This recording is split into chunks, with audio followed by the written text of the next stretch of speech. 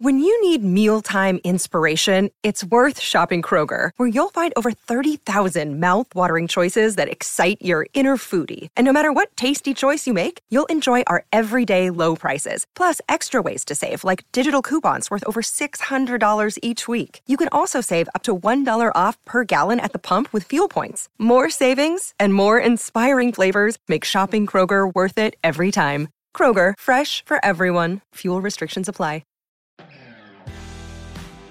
You are listening to the Shot Caller podcast with Casey Diaz and Joel Needler.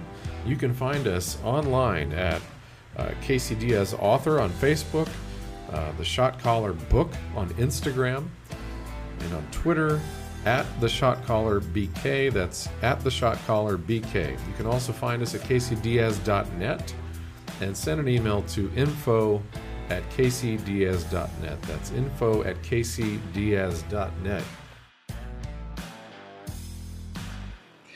So, good to be back, man. How are you? I'm doing good, man. It's a bright Monday morning here in California. I know you're in Tennessee, and how's the weather over there? Over here, we're getting a lot of warmth all over again. California weather. Okay. Yeah. Well, we're looking forward to the warmth. We were cold this last week. Temperatures in the 30s and 40s, and then some rain came through, and now it's warming up again into the 70s. So it's a beautiful spring day, bright and sunny. It's very nice. 30 and 40, did you say? Yeah. 30. It sounds like Alaska, man. Well, in the evening, overnight. So all right. There you go. Yeah. That's good, man. How's family? Everybody good? Yeah, we're doing well. I think everybody's ready to leave the home and do their own thing. So we're making it through. How about you? Doing good. We're waiting for the doors to open for everybody to make parole and worldwide. And go back to normal, man. Yeah. We're getting a taste of how it must have felt for you. Just a little bit. Just a little bit. If we have windows, so. Yeah. Well, Casey, this is a good day, man. We've got a great guest on today, Mark Smit from South Africa, a retired police officer, a warrant officer in South Africa, who reached out to you. Talk to me, Casey. How did he find you? I believe that we found each other with Twitter. I think Mark either saw the story either on television or the book somewhere along the line, and we connected really well. And it's funny because the forum that we're on Twitter is a very it's a very conservative Republican based thing, and I thought Mark was here in the States, but we just we chatted a couple of bits, and just a really nice guy, man. And I remember he wrote me and said, he was a retired police officer. And this is when the book had just released. So we were doing, massive amount of PR, interviews and all kinds of stuff. And so I remembered that and kept that in the back of my head. And here we are, fast forward a year later, and we're on this podcast and we're doing this segment of law enforcement. So I thought, let me ask him and see if he'd be interested in coming on as a guest. And it was a very quick yes. And I thought, wow, this is cool, man. It is. And then when I saw his bio, I looked and I went, where is this place at?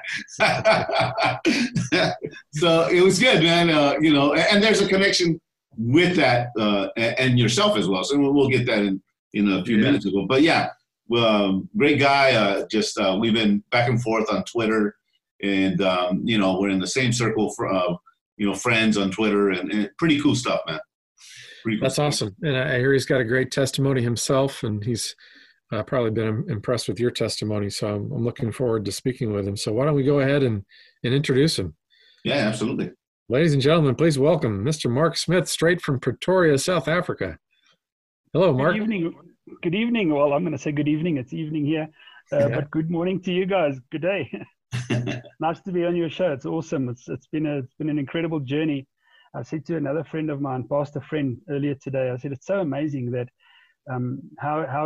Casey's story, where he was and where he went through, And I was in the police force straight from school. I was 17, turned 18, literally weeks later, sworn in.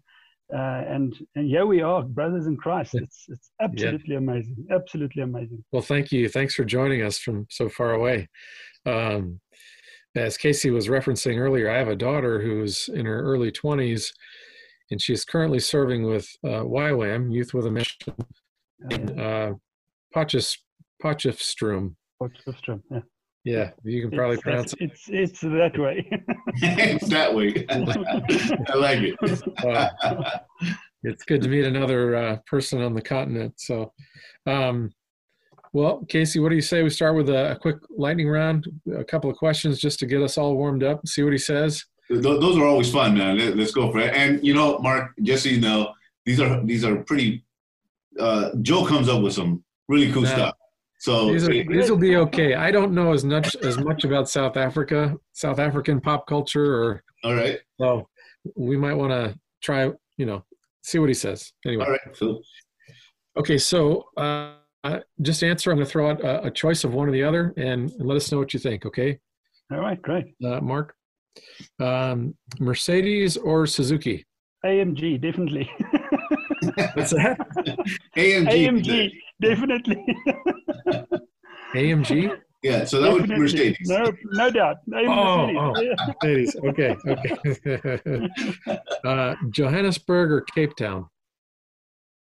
Cape Town, definitely.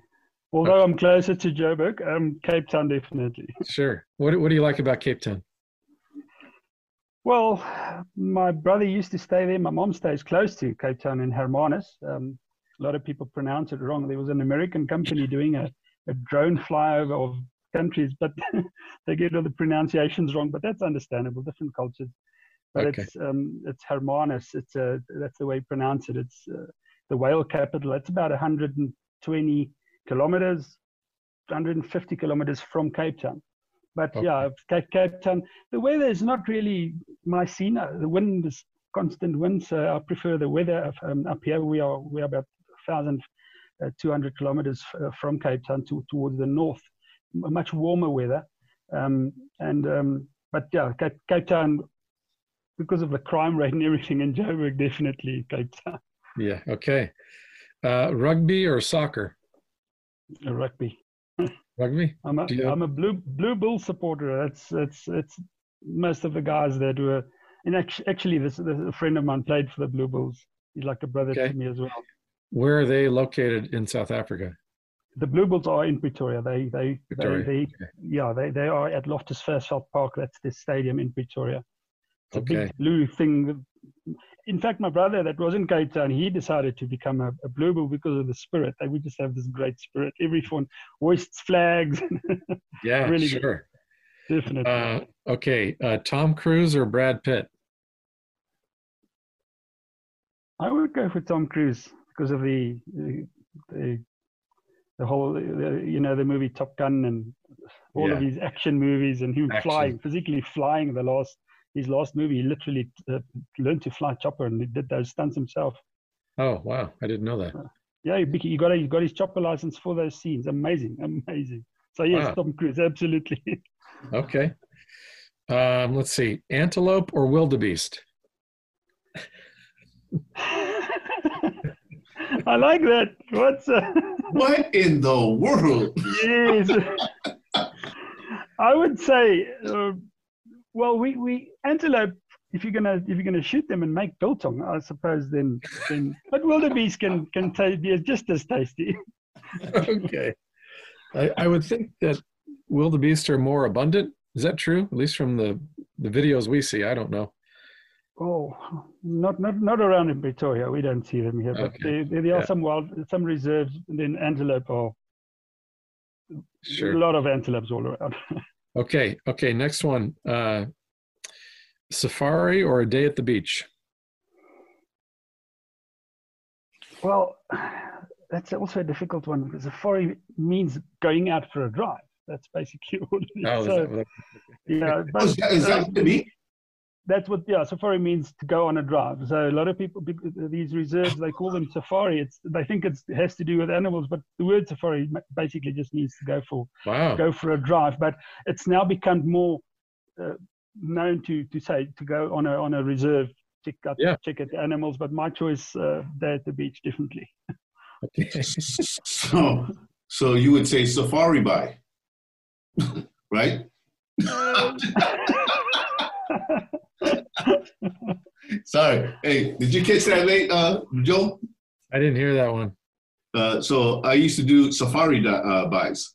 Is that so? We could use it that way? No. No. Good idea. No. Okay, and finally, if you could have lunch with someone from history, who would it be? I suppose Paul. And what he went through, and how his whole character, being on this side, jumped to the other side. That must have the miracle in his heart must have been intense. It must have been a bigger miracle than having someone leg just grow on or become have sight after being blind.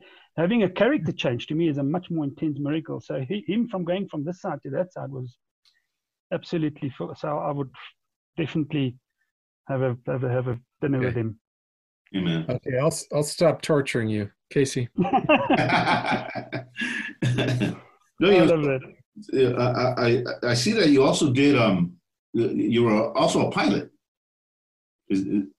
No, I was in the air wing at the air law enforcement officer. I wouldn't use the real name, but it's ALIO, air law enforcement officer. Okay. The pilot, he does the flying there, and then because he's the pilot, and he talks on his radio to all the towers, the airports, and all the air districts, and we do low level flying about 2,000 feet, 1,000 to 2,000 feet. The guy on the left seat is literally has to run the camera and the light, the night sun as we call it.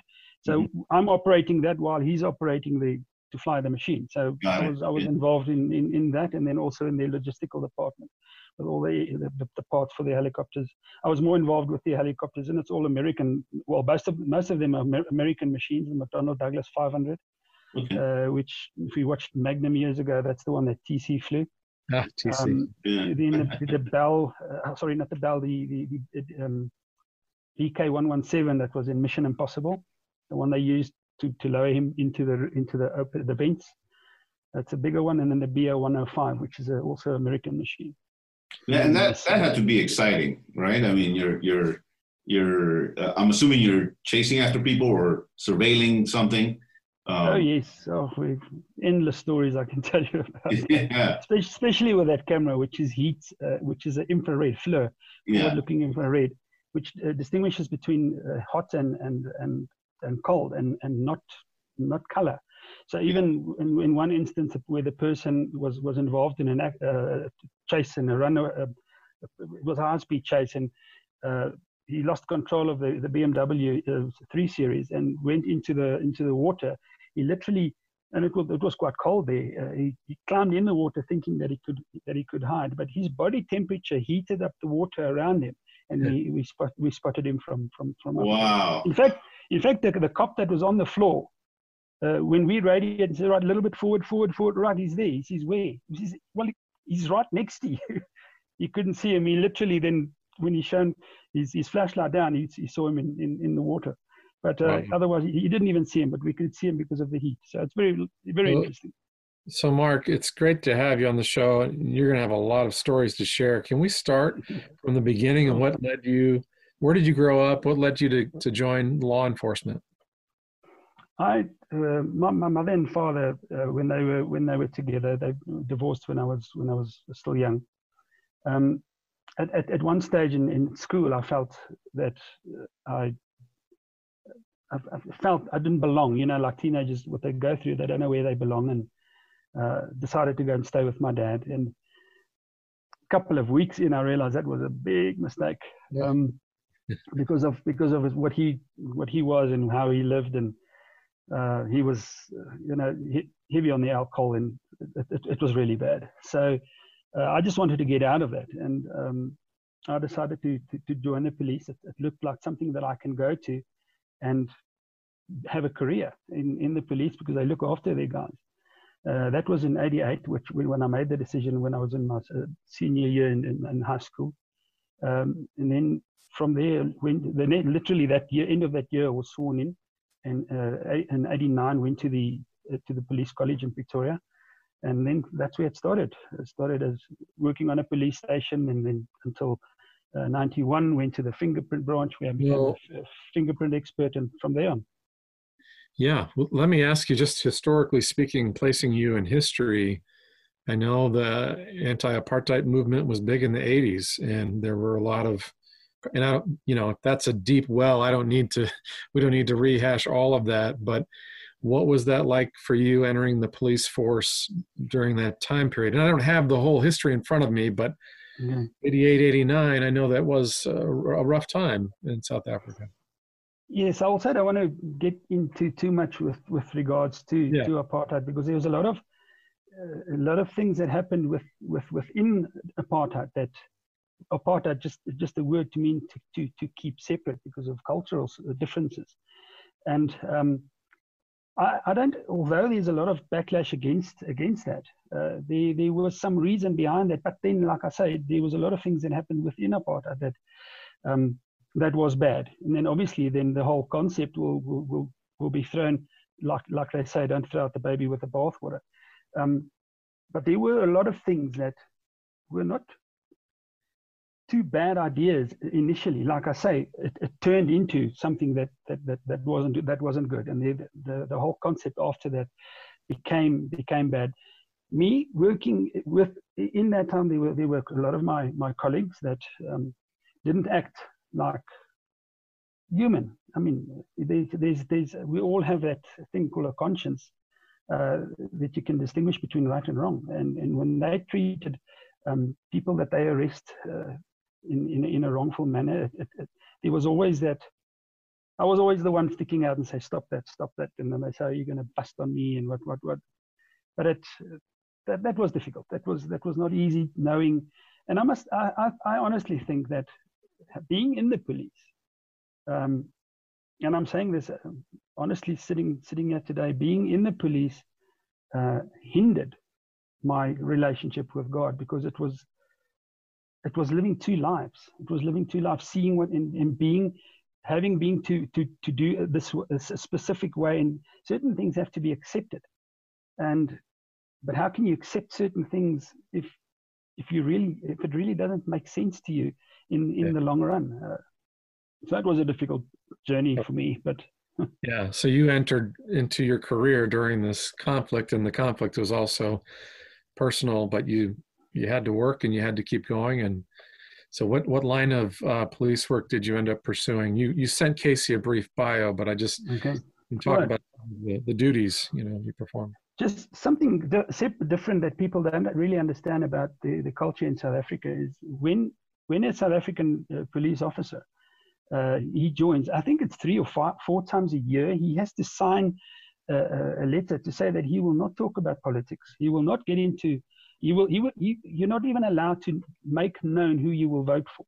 It's completely secret. I mean, when I see what happens in the United States, you are either a registered Democrat or Republican or independent. So everyone knows what you are registered to be. We were not allowed to even talk politics. So we were supposed to completely stay away from those discussions, which I think is a safer way, because if you're going to serve, you're going to serve neutral. You're going to serve neutral, and you can't turn everything into a political thing. And I think that's a good idea how they handled that. Like I say, now it's completely different. It's the police force. It's not like it used to be. You can just go on the news. I mean, we had in our first week, we had more arrests for people not taking the lockdown than what we had tested positive for the virus. Really. And then the second week, we had more people die in police custody. There was an article, I can actually share it with you. More people died in police custody than people have died of the virus. So the police is, I wouldn't say they are wrong. I'm not saying that they are wrong, but they took a very strong stance against the virus versus other countries. But it's difficult to make a decision. Was that perhaps a good thing? Because we have 11 different languages just in our country, and so many diverse cultures that certain cultures are they live very close together. So it's very difficult to keep them intact. They don't like to be told, don't do this or don't do that. So there were a lot of hooligans. I don't know if you know this, but liquor and cigarettes totally banned with this lockdown. Oh. That's total ban. And I mean, I have friends who smoke who they don't know what to do. I mean, being in a habit of anything, it can't be easy. And it's just like, sorry, it's not allowed. It's not allowed. So one guy actually went on a beer run, and literally they call it a beer run. Casey, you're going to laugh at this. You're talking about well, let's say a beer safari if you want. Beer safari. There we go.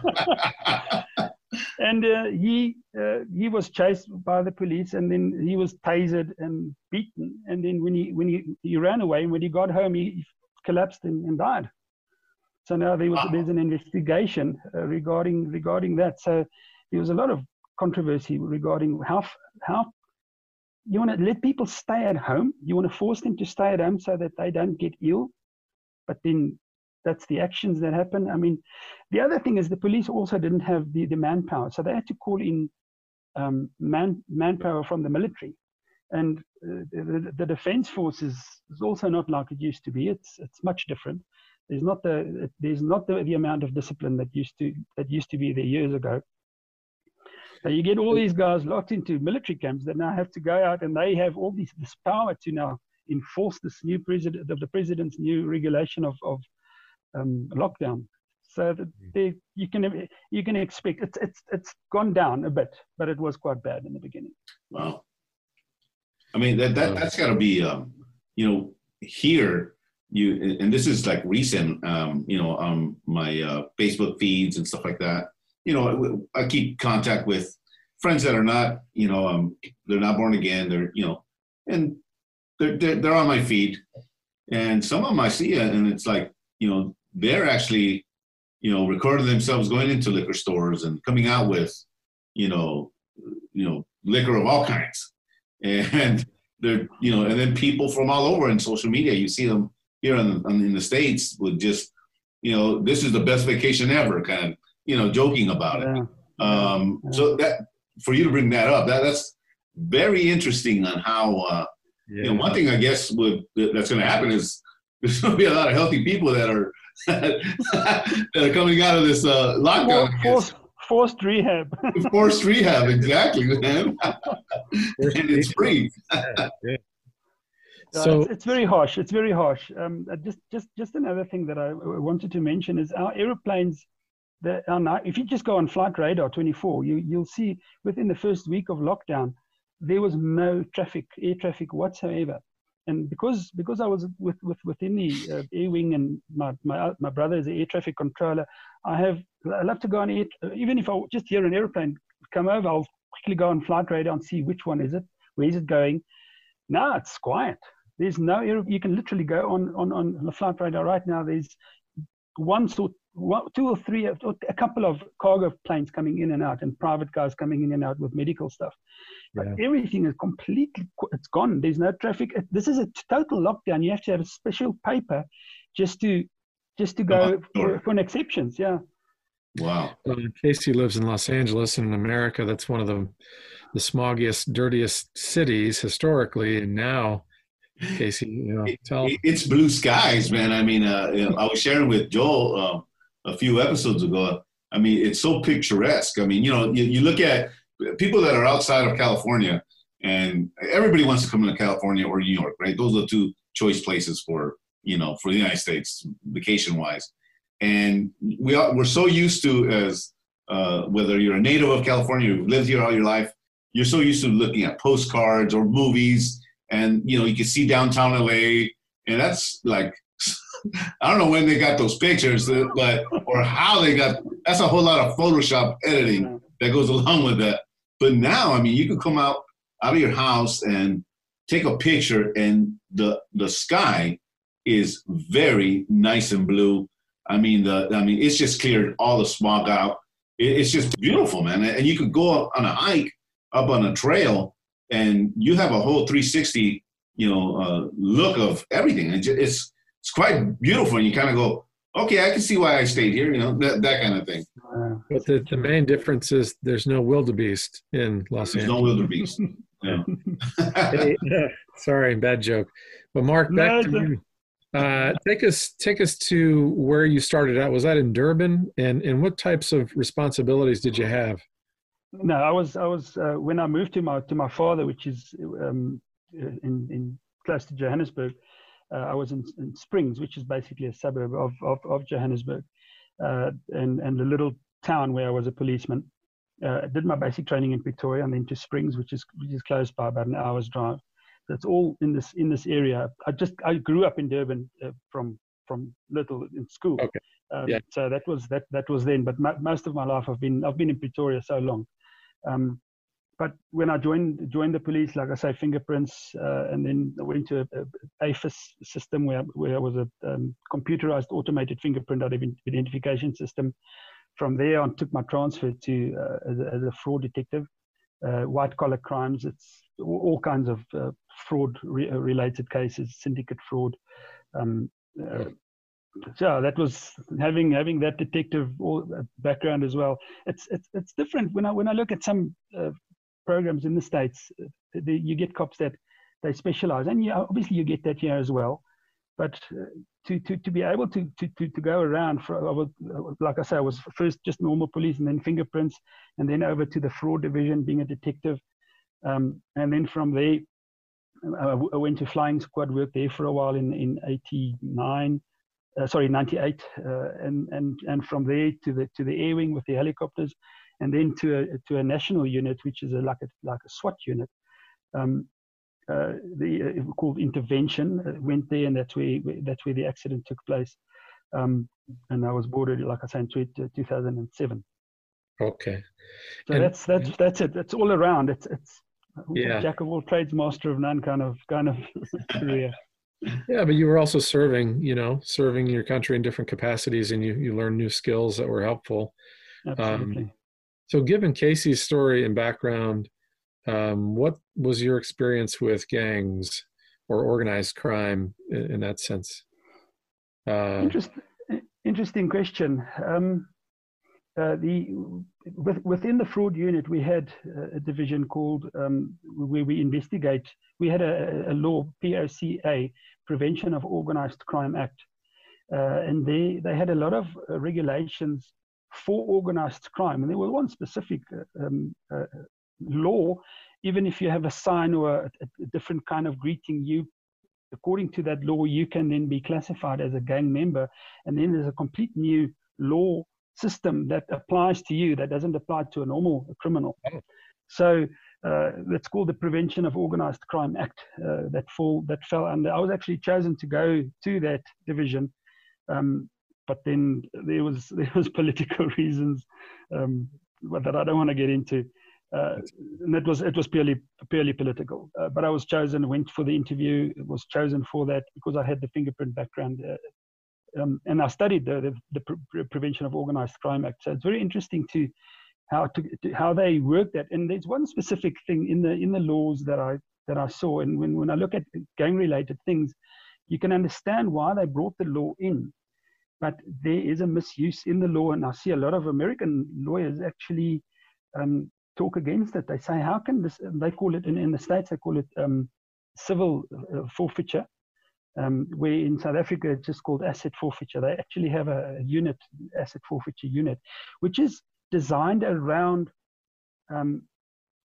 forfeiting criminals' assets and then using that to fight crime, which I agree with. But there are loopholes, because now a lot of police all over the world, and I see it happens in the States actually much more than it happens here. I don't see people misusing that law here, but well, not yet that I know of. But I know there's a lot of cases in the States where They simply just arrest a guy where he has money in his car, and they can just take it. They literally they take hold of it, and there doesn't have to be a couple to an arrest. He has to then sue and prove that he got the money legally.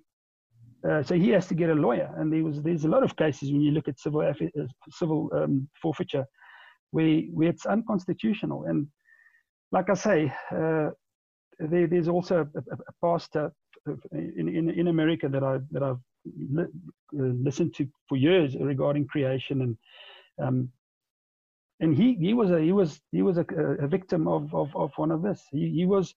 Let me explain it. The law says if you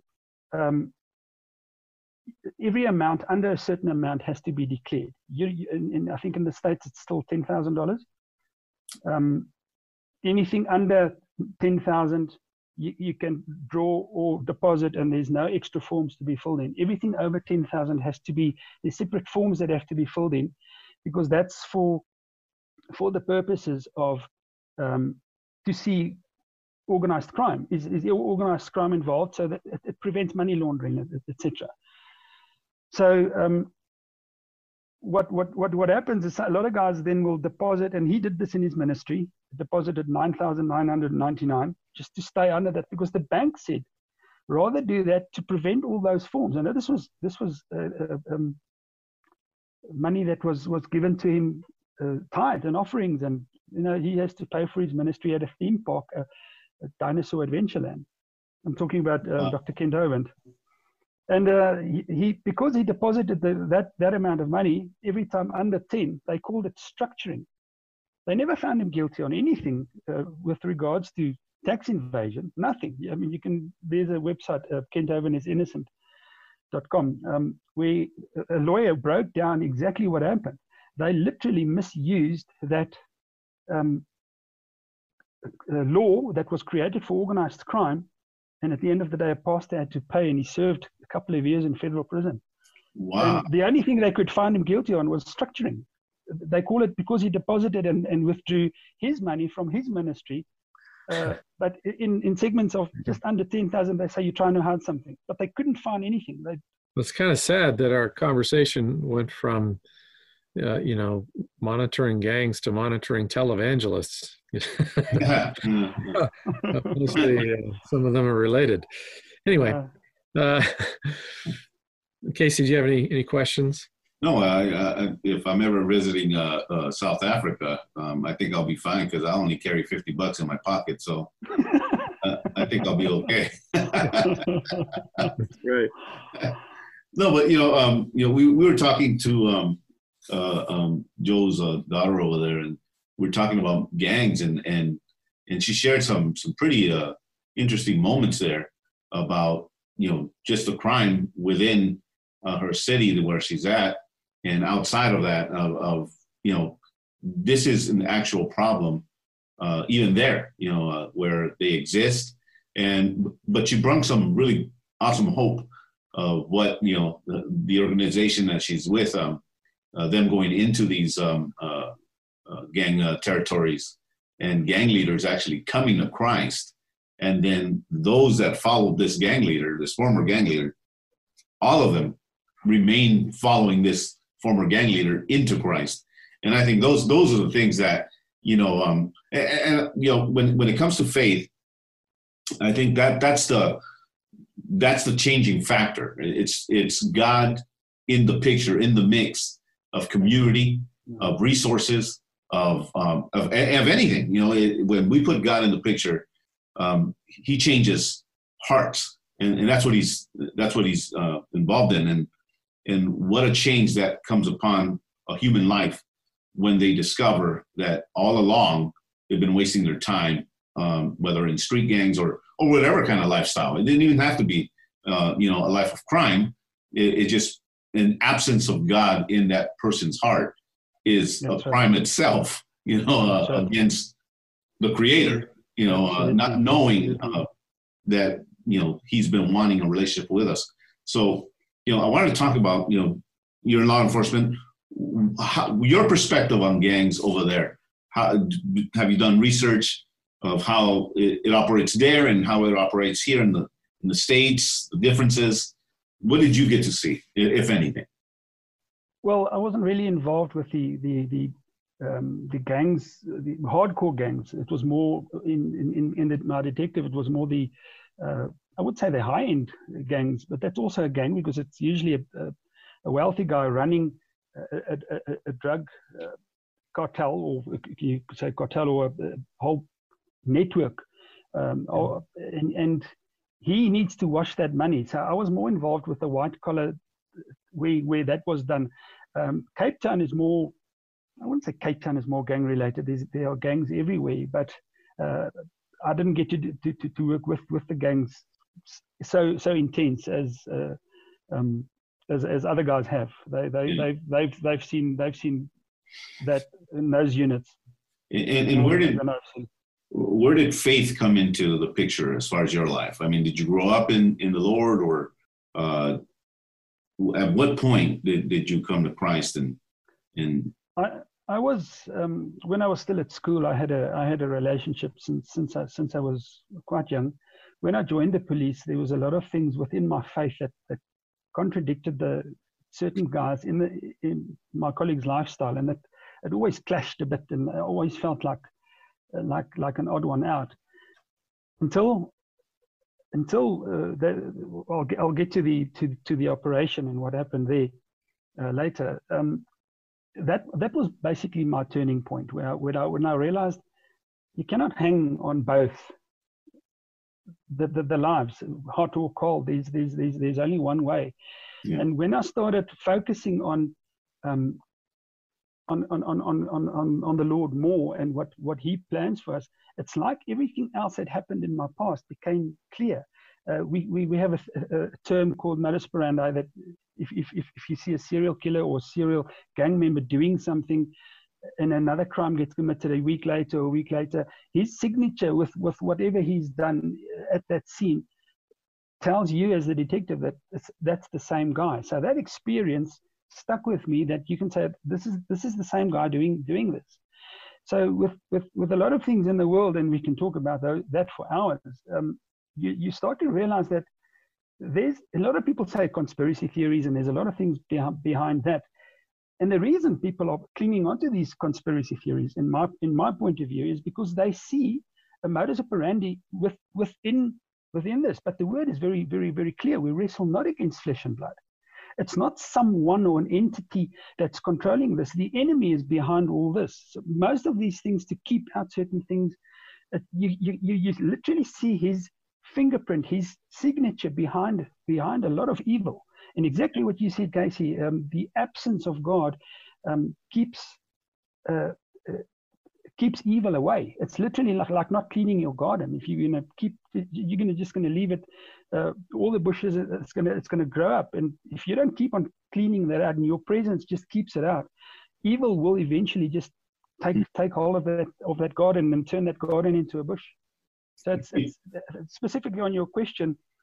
When I realized that what God has, focusing on Him, everything else just comes in place. You can try to fight crime with bigger units, stronger units, more money, get the money from asset forfeiture, whatever the case may be. You can keep on fighting, and it will be a constant battle. But the root of everything, it starts with the evil.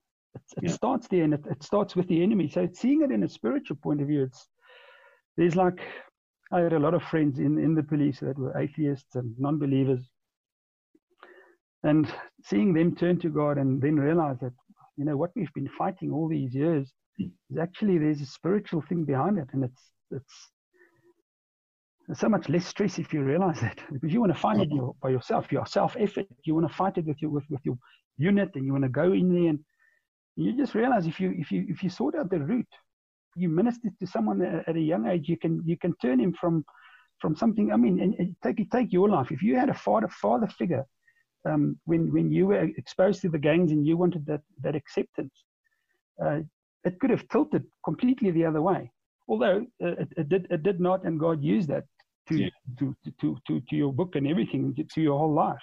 Yeah. But there are so many kids out there that if they can just get the the right tune from a certain point, it can tip the other way.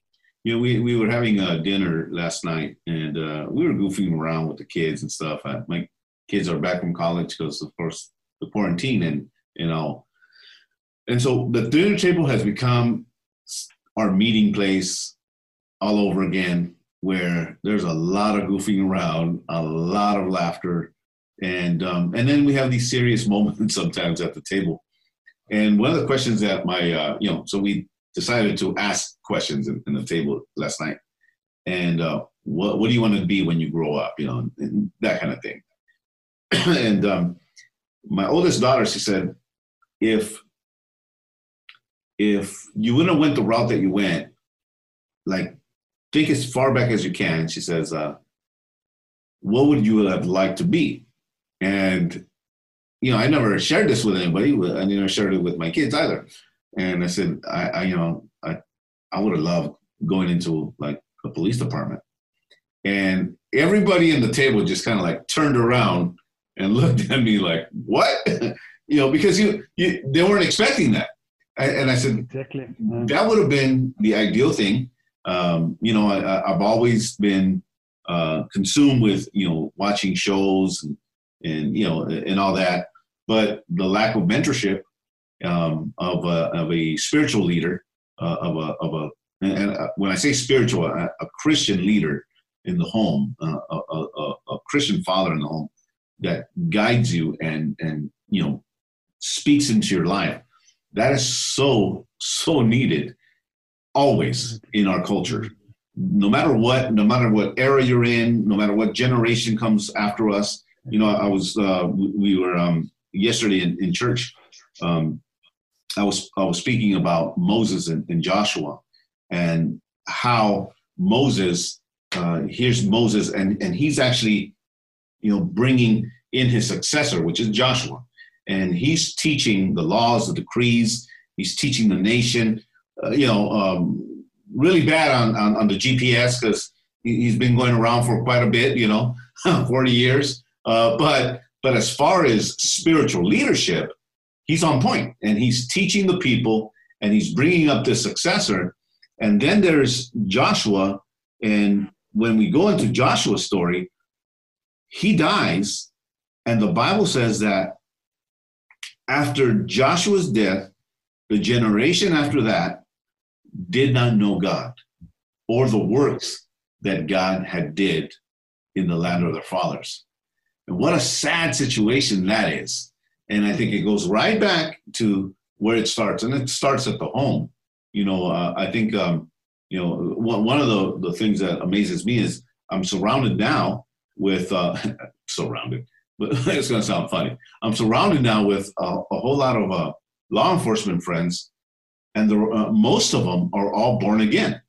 And we share the same views now, which is so neat that here Christ brings both ex-con and former law enforcement guy under the same banner, which is Christ, and we share the same values now. And this is the thing, and it's like how you mentioned, Mark, we're dealing with evil. We're dealing with a dark heart. We're dealing with people in general that don't know God. When somebody says, God knows my heart, they're absolutely right. And if you look at it biblically, it's desperately wicked above all things. That's what the Bible says about the human heart that doesn't know God. So it's a heart issue.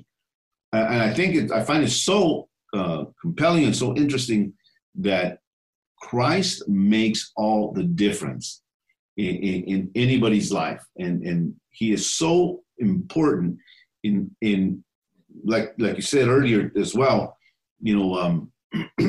it's character. That's what makes the difference. That's the proof in the pudding. When we give our lives to Christ and we actually live that life out, wow, man, what the difference we can make in our communities, in our families, in our families first, in our communities next, and then everywhere we go. So I'm just, I'm so excited to see and meet more law enforcement guys that have come to the Lord, and how they in turn witness to their friends, their units, and you can see Christ doing an amazing work in law enforcement while these guys are there at that time. So yeah, man, and this is why I find it so intriguing to have, guys like you, like yourself, come on board and then have, because I think, the community at large, especially in the times that we've been living on, there's just been such almost like a hatred towards law enforcement. And I think it has to do a lot with how, like this Joshua thing, the generation after him didn't know the Lord. So it's important that we come back to that, and make sure that we teach, God's word, to respect God's word, to respect God and his word. And then that makes a difference in that future generation. So important. Yeah. I want to, if I can just add to that. Sorry, Joel, I don't know if you wanted to say something. Very good. Dude, I've always had this analogy with a room. You literally have to picture it, a triangular room. It's not a square room. It's triangular. It's only three corners. Each corner has something different in it. The one corner is, if you can put the analogy, it's like a pot plant growing in that corner. If you go to this corner, you've got water coming from above, and you are feeding that plant while you are standing at that plant. Now, in the one corner, you have your past. Everyone has a past. Everyone has some things that they've done in the past.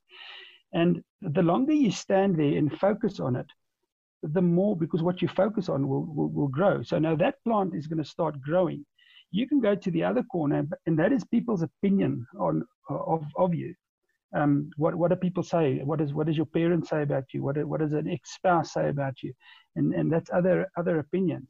And then there's a third corner, and that is what God thinks of you. What is his opinion of you? What does he think of you? And we tend to keep on fighting, even in law enforcement, we tend to fight these other two corners of their past and where they were. And psychology has said, you come from a criminal background, you're going to go there. And there's a lot of truth in that. Yeah. But if you just simply just go to the corner of what God says about you and how he sees you and what he thinks about you, you are automatically not feeding those other two. Your back's automatically turned against both those corners, and they will wither and die. And a lot of people, you found that if your father was an alcoholic or your mother's a drug addict, or whatever the case might be, the more you join anti-drug or the AA, and you get involved in that, it's like those people who focus on that, it actually becomes part of them. You become what you hated in your own dad. Yeah. And I realized that I've got to literally turn my back on being negative towards what my dad had showed me and taught me, because staying there and focusing on that, it's going to grow on me. I've literally got to turn out, and you've got to go to Christ and then replace the Almighty Father, God, to be your dad, and focus on him. And when you look around at one stage, you realize they don't even want to grow on you. It's literally withering away. So that was so profound to me when I grasped at this triangular room. Wow.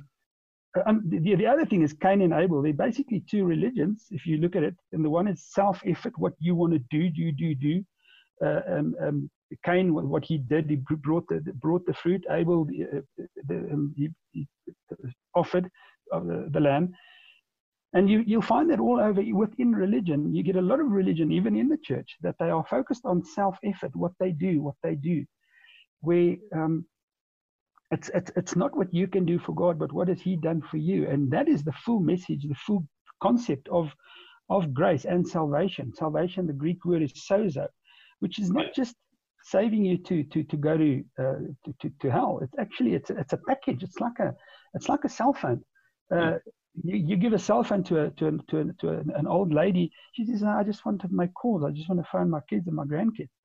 She doesn't realize it's got the internet, it's got a flashlight, it's got a camera, it's got a voice recorder, it's got a music player. So she's not taking the whole package. She's actually wasting that cell phone. And a lot of people do that with regards to salvation. They think salvation is just saving you from going to hell, but it's a full package. And I love that. It's deliverance, it's prosperity, it's a lot of things if you just put your full trust in Him. That's right, man. That's so powerful. I like that. You know, when I first came to Christ, one of the things that I surrounded myself with is I made sure that I got away from all the nonsense.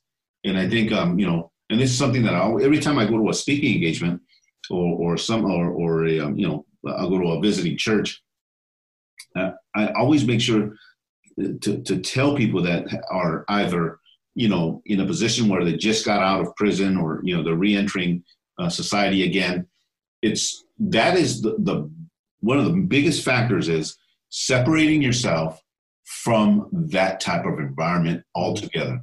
That's what's going to make you successful out here, you know, on parole, to be able to just, you know, you've lived that nonsense, that the life of crime, and the only way out really is, number one, the Lord Jesus Christ. Number two, getting out of that environment from all the naysayers, from all that kind of stuff, and then surrounding yourself with people, men. You know, if you're a guy, surround yourself with men that are of faith, that are going to speak life into you, because most of every, you know, convict that's serving time in there, every inmate, mostly every inmate, if you ask them their story, it always starts with, my dad wasn't there, my dad ran away, or if my dad was there, he was an alcoholic, an abuser, violent, or whatever the case may be. But it's always like that. So now you gotta be proactive in that change. And I think that this is why when I go in these speaking engagements, I make sure that, man, surround yourself with men that are going to speak life into you, because salvation, I love what you just shared, man. It's so powerful. I love that analogy, you know, the cell phone thing, that illustration, because we think that, okay, I'm coming out of prison, I'm saved, and you'll see that a lot of these guys, if they don't change that, they thought that salvation was just, you know, a ticket out of hell, and they don't see the whole package, the whole benefit deal. You know, how many of us have gotten, you know, benefits at work, and they give us a whole packet, right? A whole list of things. Nobody goes and reads the whole thing. You kind of go, okay, PPO, HMO, I picked this one, you know, done deal. We never read the fine line, the fine print, all of that stuff. And so we really don't know our full benefits. And same thing with the Bible, right? If we just read here and there, we're not catching the whole thing, man, the whole enchilada. So when you surround yourself with healthy men that believe, that are Christians, that have convictions, these type of guys are going to speak into your life. They're going to, you know, disciple you. They're going to bring you to the Word, and change is going to start to happen. You're going to see that, wow, man, there is something in life. I've had so many conversations with guys that hit me up now, and they're just like in disbelief that this is what I'm doing now. That God has, you know, the book, that there's a film in development, and we're in a podcast and whole nine yards. They're just like, they're in disbelief of, how did I get to that point? I don't know, just obey Christ. That's basically it. You know, understanding the whole package deal and going, yeah, I want the phone, and I want the flashlight. I want to know how to use the calendar on it. I want to use how, you know, it's got games in there too, so I could have fun, you know, because we have this picture of God on his throne with a lightning bolt ready to strike us every time that we're going to do something wrong.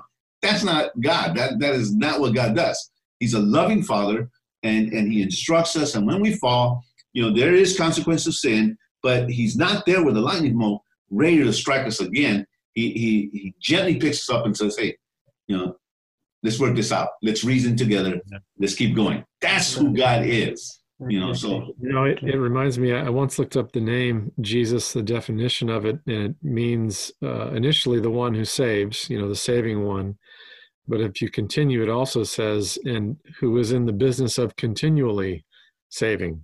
Wow. Like he's continually in the saving business. So it's, while it is a one-time transaction for you and I to accept what, he did on the cross, he's available today and every day, for saving. Yeah. Mark, it's great having you on. It's not every day I get to talk to someone who served on a SWAT team. Can you tell us a little bit about, number one, what does it stand for and what does that mean in South Africa? And maybe share a story or two. And then we need to get on to your eventual departure from the force. But if you can tell us just a little bit about that period of your life. All right. Without getting myself into trouble by saying things, but then I must get the mindset out of my mind that I was forced to not talk to the media or any while I was serving. I'm not serving anymore. So if I say something like this and it can get out, and well, it doesn't matter. It's not gonna affect me at all. When there were a lot of political changes in South Africa with there were some issues. So what they had a thing called the Resolution 7, where they realized there were crime within cops at certain areas more than others. Someone I knew very well actually served on the management for this decision, and it was psychological decisions. Why are certain police stations more crime orientated and others not? Now, with regards to what the answer is not relevant, because there were tests done and psychological tests handed out, and they made a determination which they were instructed to destroy because they didn't like the answer. But anyway, they decided they're just going to do a shuffle, and they called it Resolution 7. I suppose there were other influence as to why they chose to shuffle the guys around, and this was around about 2004, 2005. You had to write down all your skills, and I actually wrote the C attached, because at that stage I was at the air wing doing logistics, helicopter parts, etc. And then I wrote the fingerprint expert, fraud detective, secret clearance, having access to all the systems, checking criminal records, firearms on your everything, because we don't have different state units like you 50 states. Having that access, you literally have access to the whole South Africa database. Internal affairs, check your identification numbers, check records. I had all that access. And I wrote down everything I did, photography as well in the fingerprint branch, because it was the same unit as fingerprints. Wrote down all the experience that I had, and they said, all right, you're basically overqualified to serve in a logistical position. So then they identified me to go to the National Intervention Unit, which is a SWAT unit. But the purpose of the move was to place you where you can be utilized for your skills. But a resolution like that had never passed before. So long story short, they swapped me with the other guy that they brought, which he was of color, and the air wing, they said the air wing needed to be more of color. So they had to swap that around, because every unit has to be a representative with whites and blacks and all the races to make it fair. They realized that some units were more white, others were more black, etc., etc. So I was swapped with him. And then they just placed me into his post. And what he was doing, he was on a logistical in papers, and literally toilet paper and documents. He just had, that was his job, a logistical job. They put me there, and that's basically. I ended up with procurement, doing procurement in tactical unit with the tactical equipment of all the guys. The flashlights on the 9mm. Guns on the assault rifles, those units, all the Kevlar gloves, the bulletproof vests, doing tests of what batteries last longer for the flashlights. That's where that ended up in the SWAT team. I wasn't physically in the SWAT unit. I was basically just the procurement, tinting the windows so that vehicles can look like a limousine type of thing, but then you can transport your informers at the back that will identify certain crimes, like they did when we had the ATM bombings. They literally bombed ATMs. It was a gang that literally just did that. And we found out that, in fact, that the guy behind this was a cop. And the informer needed to identify him, but she didn't want to be noted. So we had to tint the windows. So that was all part of doing procurement on a quick. And that was the end of my career. It was quite frustrating having the skills and of what I did, and then ending up doing logistics or procurement. It was a anticlimax. That's okay. So lead us to the events of 2007 and what took place in that time in your life. All right, I volunteered obviously for a lot of street work because that's where I want to go, where I want to work in the front. We acquired equipment. I basically acquired most of the equipment, minesweepers, and because we were a SWAT unit, we didn't have the basic equipment of police stations. So we acquired all this stuff, and there was a big operation that night where illegal immigrants were literally growing in this bush. They were staying in there, and it was totally just crime. Where were they coming from? Because illegal immigrants in America is different than South Africa. Well, mostly Zimbabwe, which is on our border, Botswana, Zimbabwe, Zambia, other African countries, the northern countries. Yeah, where you've got the problem from the south, we've got them from the north. Yeah. But that's basically it. Also, but our borders are. South Africa is also just very open to borders. Now they've actually put up this very expensive fence because of the COVID-19, and they found that the people are breaking the fence from the inside, going out to buy liquor and cigarettes. Wow! But anyway, that was only in South Africa. People say yes, only in South Africa. We've been fighting for a fence for many years. Eventually, we got one, and guys break out to go and buy cigarettes. But I believe the same problem is in El Paso. There's these guys going out to go eat at restaurants in Mexico because they're not so strict on the law. So it's the same thing there. Anyway, so this evening it was special duties. It was a big operation. We had the helicopter in the air. It was a very big operation. And then on the way there, I said to my colleague, I left my bulletproof at home. Just quickly go home and go and pick it up. It was basically on the route. Our unit was here. My home was there, and the operation was there. So it was on our way. They wouldn't even miss me late. So we were driving, and this guy in front I was long and straight, and he just came in from the side.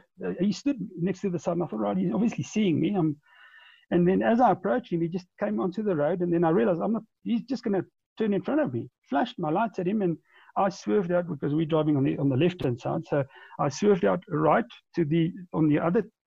towards the oncoming traffic. It was a 2-lane, but there was no traffic from the front. It was dark, and it was there was no traffic at all. And as I was on that side, he just kept on coming, and he hit me from the side. It turned out later he didn't see me at all because he was drunk. He wanted to make a U-turn. I presume he wanted to make a U-turn, or I don't know what it was. Vehicle lost control, hit a lamp pole, went to that way, and then hit a tree head on. Vehicle was severely injured, lower back. My colleague was injured. He sped off because obviously he realized he had caused an accident, and he knew he was drunk. But he, with the smash, his front right wheel jumped off the rim. So he drove on the rim all the way home, but his number plate fell off, and that was also a miracle because one of the colleagues came to the scene, saw the policeman in uniform lying there bleeding, and she started crying because her as a mother figure felt emotional, and she turned around and she just started walking into the field just because she didn't want her colleagues to see her emotions, because she was filled with emotion seeing these two guys in uniform bleeding. And as she walked, she looked down, and there was this number plate. And she did an ownership on them, because I was saying if the vehicle hit us off the road, but they got to the scene, there was no other vehicle. And then one of the guys said, hey, there's an extra headlight. This headlight doesn't fit this vehicle. And then actually, you're talking about Isuzu earlier on, or Suzuki, what did you say? Anyway, and it was Isuzu, by the way. And this headlight doesn't fit. And they checked the number plate, and it came out on his vehicle, which was I think it was a Nissan. the same color as what I described. I said it was a blue-green bucky. We call it a bucky. You guys call it a truck. He hit us from the side, and then they checked number plate, went to his house, and as they drove, they saw this white line on the road, realizing his rim, and they followed him home. He was arrested, and he was found guilty afterwards. And yes, that accident was like I say, in 2007. I injured my lower back. I was taken to the ER directly from the scene. They gave me morphine on the scene. Severe injuries. Severe. Didn't break anything, but it was just my lower back was the disc had lost its elasticity. Wow. Went to hospital, and from there on, I just couldn't sit for longer than a certain time without support. It was just I couldn't sit in a car for long. So that's basically where my career ended, and then it took a couple of years with all the medical processes, and takes forever. And then in 2012, I finally got my papers to say, all right, you're on, as they call it, ill health retirement. Wow. And that was 2012. That was 8 years ago. And we have what they call a compensation commissioner. The doctor that gave my report was then handed to the police medical board. They subcontracting doctors to then see their side of the story and both sides of the story, and to make a decision. That same report that was given by my doctor, who actually is an orthopedic surgeon and he's a lawyer, so he's got both because he does medical legal reports. Supplied me with a 29-page report, which was submitted to police head office. Their medical boards with their doctors decided to board me medically. They then send that report to compensation commissioner, which is another government department, completely different, that falls under the Department of Labor. They have that same report, and for some reason they said I do not qualify. And they actually gave the reason why they say I do not qualify, because there's a one sentence that my doctor wrote. He was talking about my L3 vertebrae. That says there was no permanent damage on the L3, but the report obviously continues. It's 29 pages. They didn't bother to read the report any further. And they said, your doctor said in your report that you've suffered no permanent injury. But he was referring to the L3 vertebrae, which was fine. The problem is further down, my lower back. Anyway, so it's now been 8 years. But a lot of people say, no, but there's something that could be done. But that's what I want to get to. When everything in your life fails, where you think nothing, this is wrong, this is not fair. And there's we go through things that's not fair. This whole virus, we don't even understand where it comes from. There's these reports, those reports. If everything that you hold on to just suddenly fall out under you, I think that's a point where God says, I'm taking off these side wheels of your bike. Just trust me. Proverbs 3:5. Trust me with all your heart. Not sometimes. Trust me with all your heart and lean not on your own understanding. That was so profound, where I just got to the point of just trusting God fully. And listening to him on a daily basis, and said, Lord, you say Proverbs 8:12, you give me witty inventions. Jeremiah 33:3, I'll give you secrets of the kingdom. Give me a secret. You gave it to Colonel Sanders, KFC. I mean, you do that, Lord. The guy that patented the sewing machine, you gave that idea in a dream. Give me a witty invention, and that's what he does. He gives me business ideas. I'm telling you, it's unreal. It's unreal. I would not trade for where I am now for anything else. Wow, that's amazing. That's just amazing. And you know what's so cool is you're absolutely right. It's really trusting him with the unknown. I like what this one pastor said a long time ago that I was under, and he said, God is here and you're here. You only have vision here, and God sees here, and it's just that simple, but our little brains, right? Like, we want to fight against that, and we never win. But when we trust God, when we trust God, just like Proverbs 3:5 and 6, and we acknowledge him in all our ways, and that means that all our ways, that there's no like shortcuts to this. You got to trust him in all our ways. Then, you see the success, you see God coming in, and it's his timing. is impeccable. I mean, it's just so spot on. It's exactly when he wants for something to happen in your life. And he does that, you know, so what a wonderful story, man. What a great encouragement to our listeners. You know, if you think that this is the end of your life, or you just lost your job during this time, and you think, you know, what now? How am I going to survive? Well, you cling on to the Lord and you trust in him, and then he will direct that path for you. And I'm telling you, you're going to be amazed.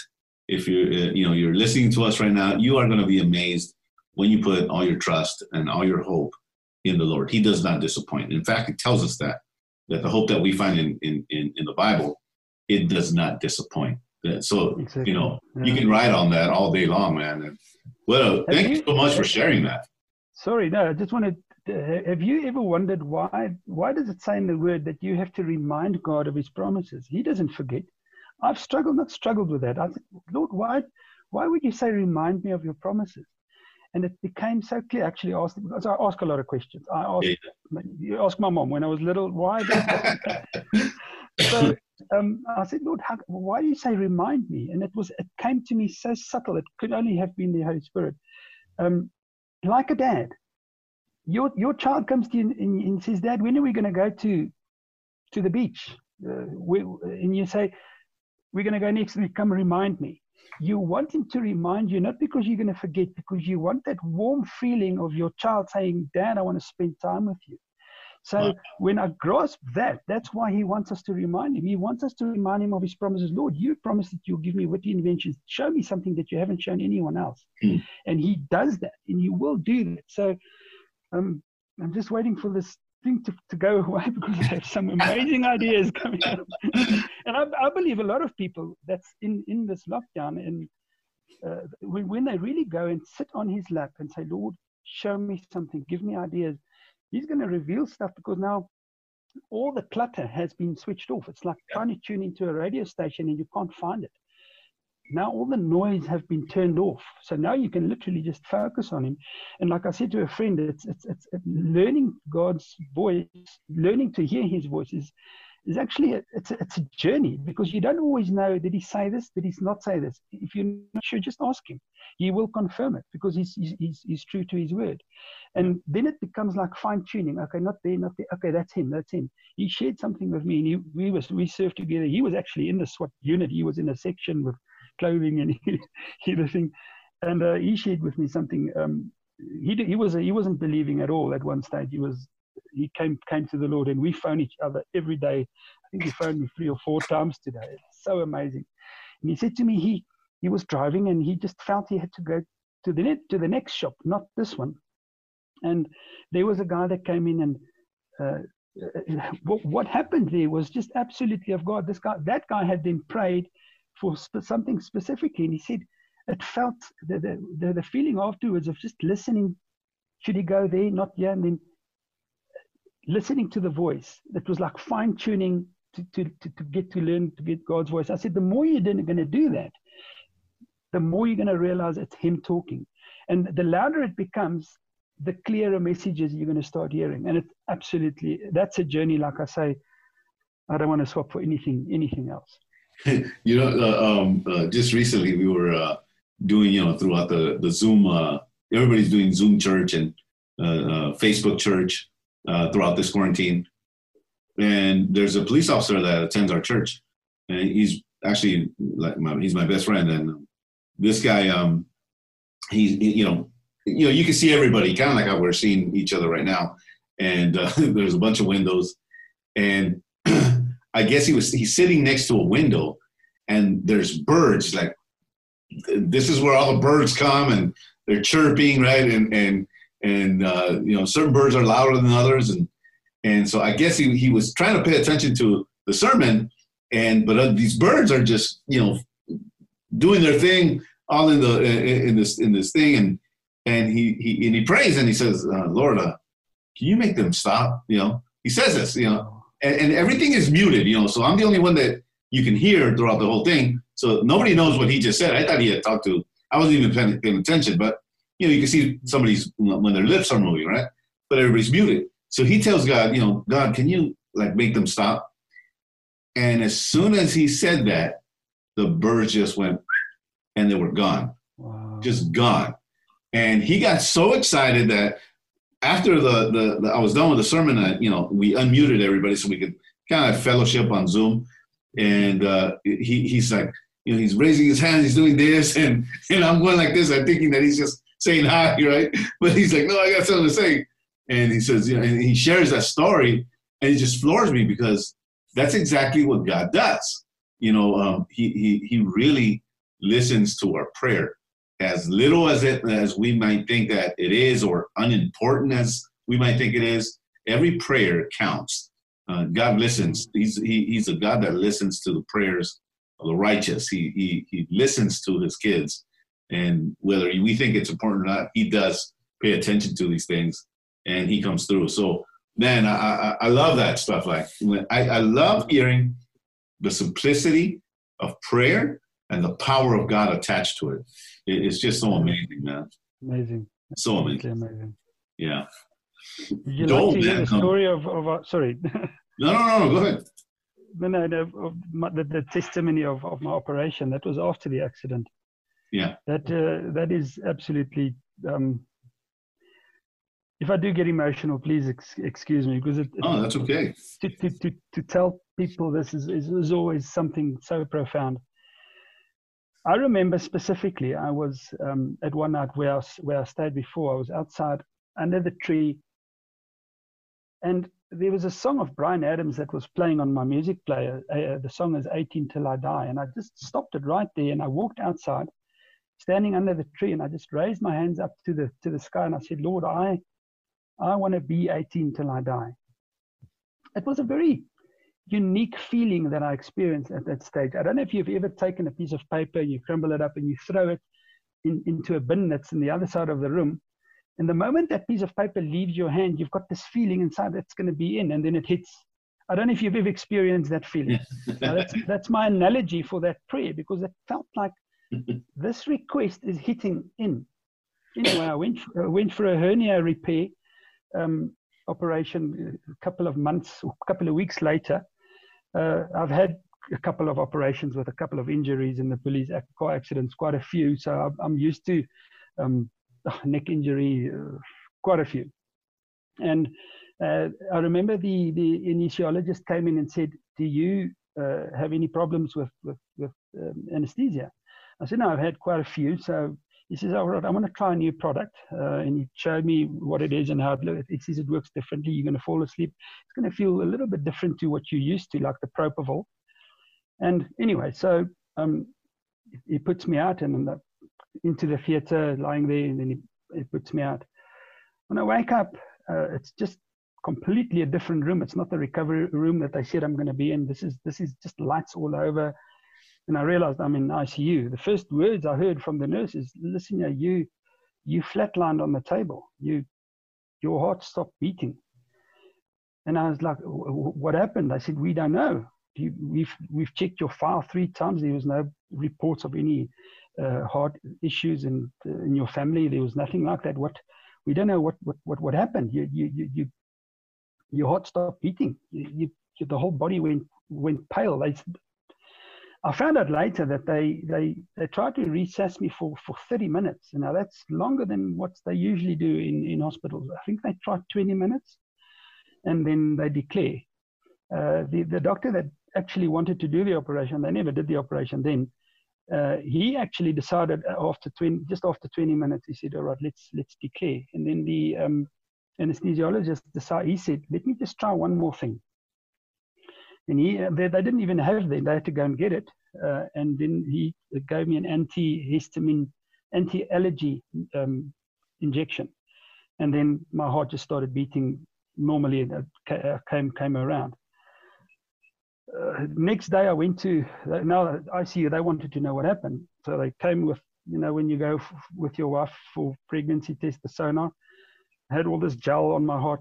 They checked my heart, the valves, they checked the rooms inside the heart. They said, can't see anything fault here. We're going to send you for a stress EKG, which is we will run on a treadmill, and then they check your heart rate and how it goes.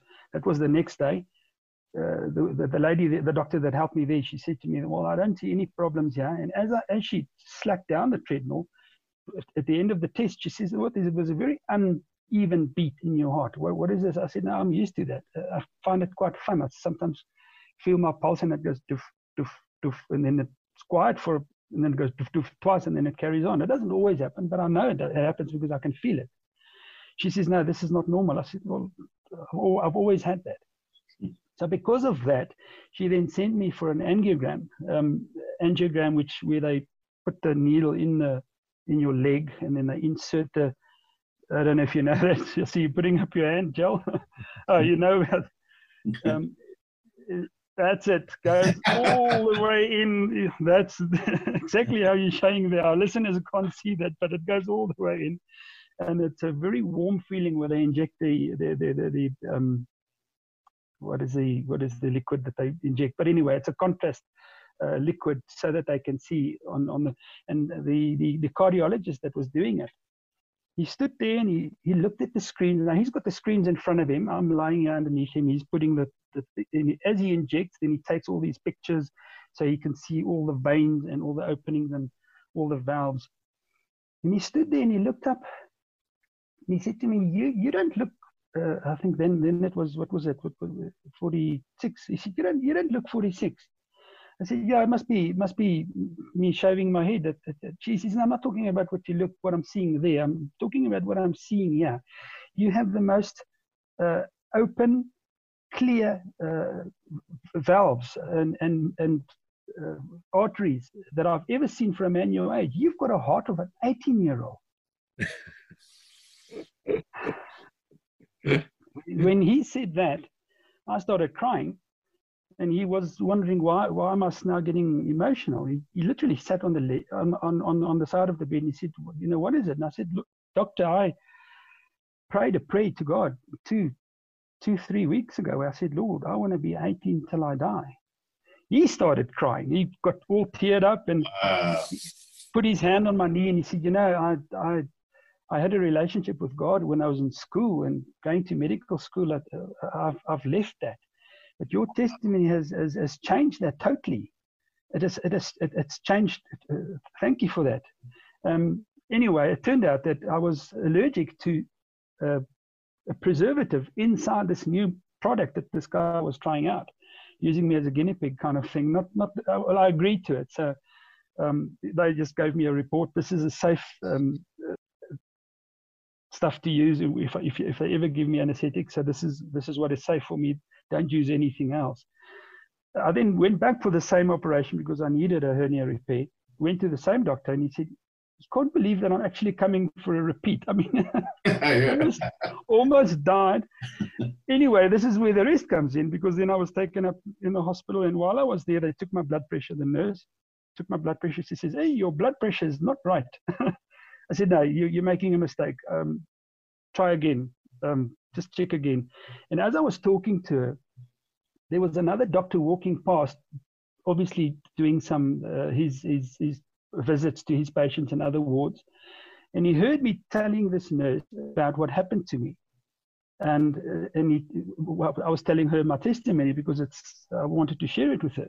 He stopped, came to me, says, are you the one that Dr. Benson talks about because he's not just a doctor, he's a professor at the university, and he tells his students, doctors that's learning, he says, relationship with God is vital. He says, are you the 18 till I die patient that Dr. Benson? Wow, that is so cool. That was absolutely amazing to have heard that. What was it? About a year later, from a complete different stranger doctor that just heard me over telling a nurse, you must be mistaken. My blood pressure is nothing wrong with. And she actually took it again and she says, no, it's 100%. I don't know. I said, yeah, there's something wrong with your machine. That is sign for the package. That is something else, man. That, 18 till I die. I want to be 18 till I die. And maybe I should start confessing that, man. I think incredible it's Job 25. It says that you will return to the day of your youth. So just keep on proclaiming it. I think Job 25:33. I'm not sure. Yeah. But he says, I will return to the day of my youth. It's a promise. If we accept it, and like I say, if you activate that app That's right. in your package, you've got to activate it. That's right. Yeah. Wow, That's Joe, man. Yeah. What do you think, Joe, man? This is awesome, man. That was an incredible story. Thank you, Mark, for sharing that. That's that's the Lord's sense of humor, and that's His love for us. Coming up, showing up live and in person.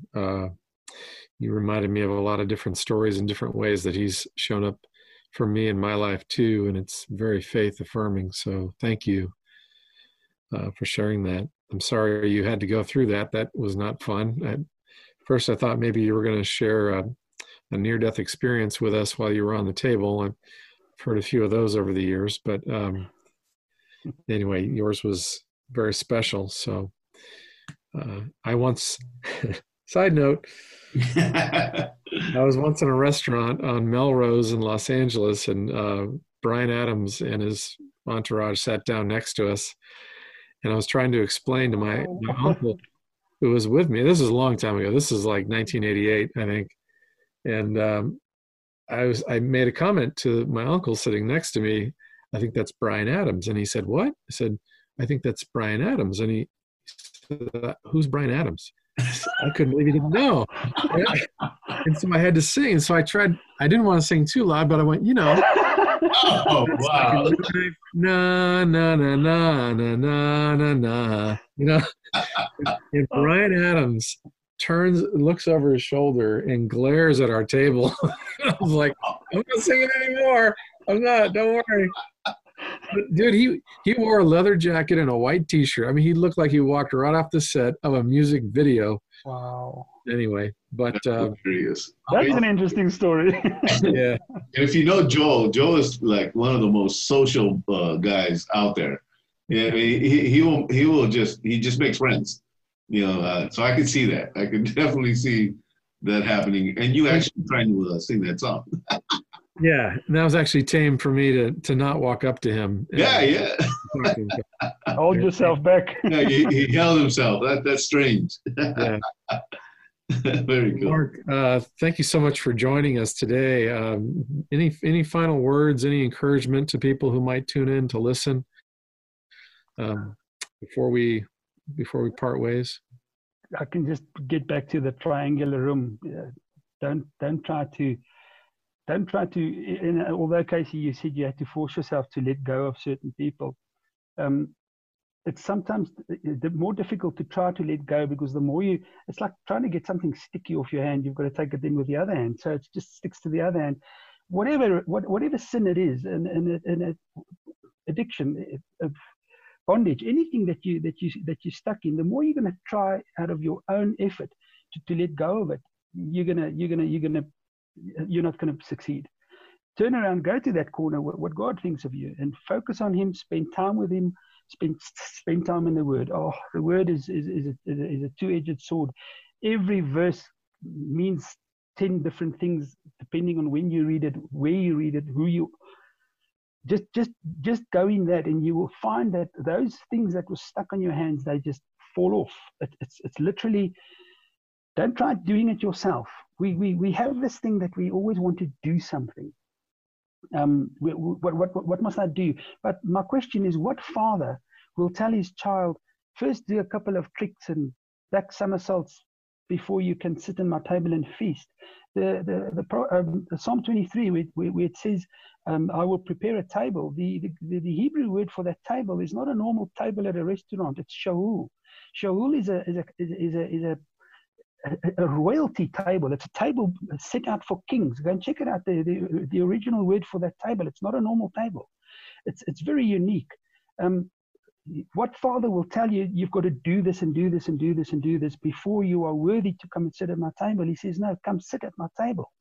So I want to encourage everyone listening to this, focus on God, find out the full package of sozo, the salvation, because it's not just saving you from hell. There's so much involved. He can give you witty inventions. You can be the next.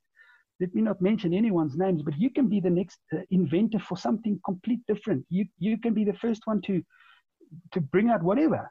You can just do that if you take the full package, which is sozo, focus on that, and then nag God for it, because He wants you to, because He's a dad. And I can just say that don't try to let go of anything, even if you're struggling with it. Just focus on Him. He will do the miracle by cutting those things away. Your hunger for those things will just suddenly disappear. Amen. Amen.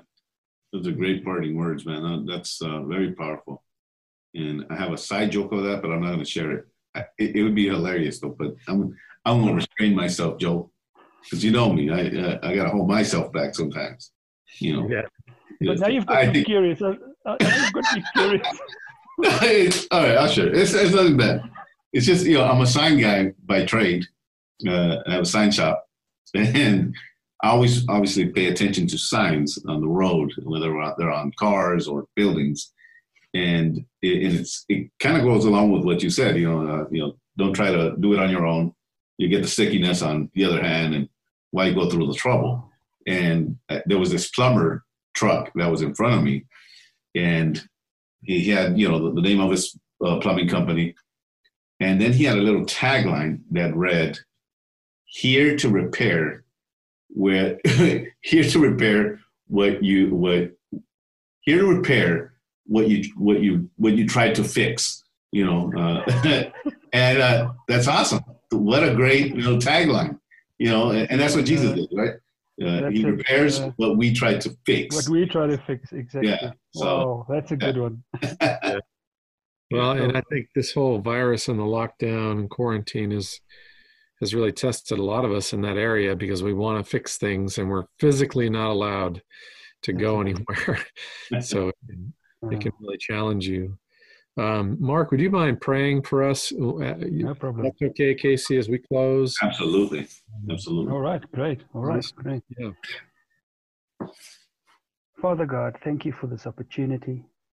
Thank you for this brotherly friendship of three strangers just hooking up through the internet, through technology, through a medium that we never thought would be possible. Thank you for this, Lord. Thank you for bringing people together. And as I said to my pastor friend this morning, I said to him, who would have ever thought that we would, in the midst of a lockdown, reach people on another continent? We never thought it was possible, and yet it's only your hand that could have done this. We thank you for that, Lord. Thank you for this.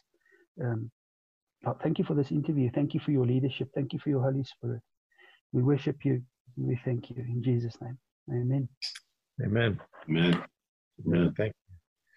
Well, Mark, it's a pleasure to meet you. It was nice meeting you too, Joel. What a pleasure. I can't wait to visit the States. I'm really, it's one of the things that I said, Lord, I want to do that. I want to visit the States. I really can't wait to do that. Your bucket list. We'd love to see you. Yeah, and thank you so much for your time, Mark. We really appreciate it. We know that you could have been doing all kinds of other things right now, and you chose to be with us, and we really thank you so much for your time here on the show. It's a pleasure. It's a pleasure. Thanks for inviting me. It was great. Absolutely. Appreciate it. Okay. Joe, man, another day, another podcast. That's right, man. And just so if you're listening, tomorrow we have another interesting interview with another law enforcement gentleman. He's an FBI agent, and he's going to bring us some pretty interesting stories as well. He was very well known in the FBI world as capturing some of the famous bank robbers of our time. So you don't want to miss out.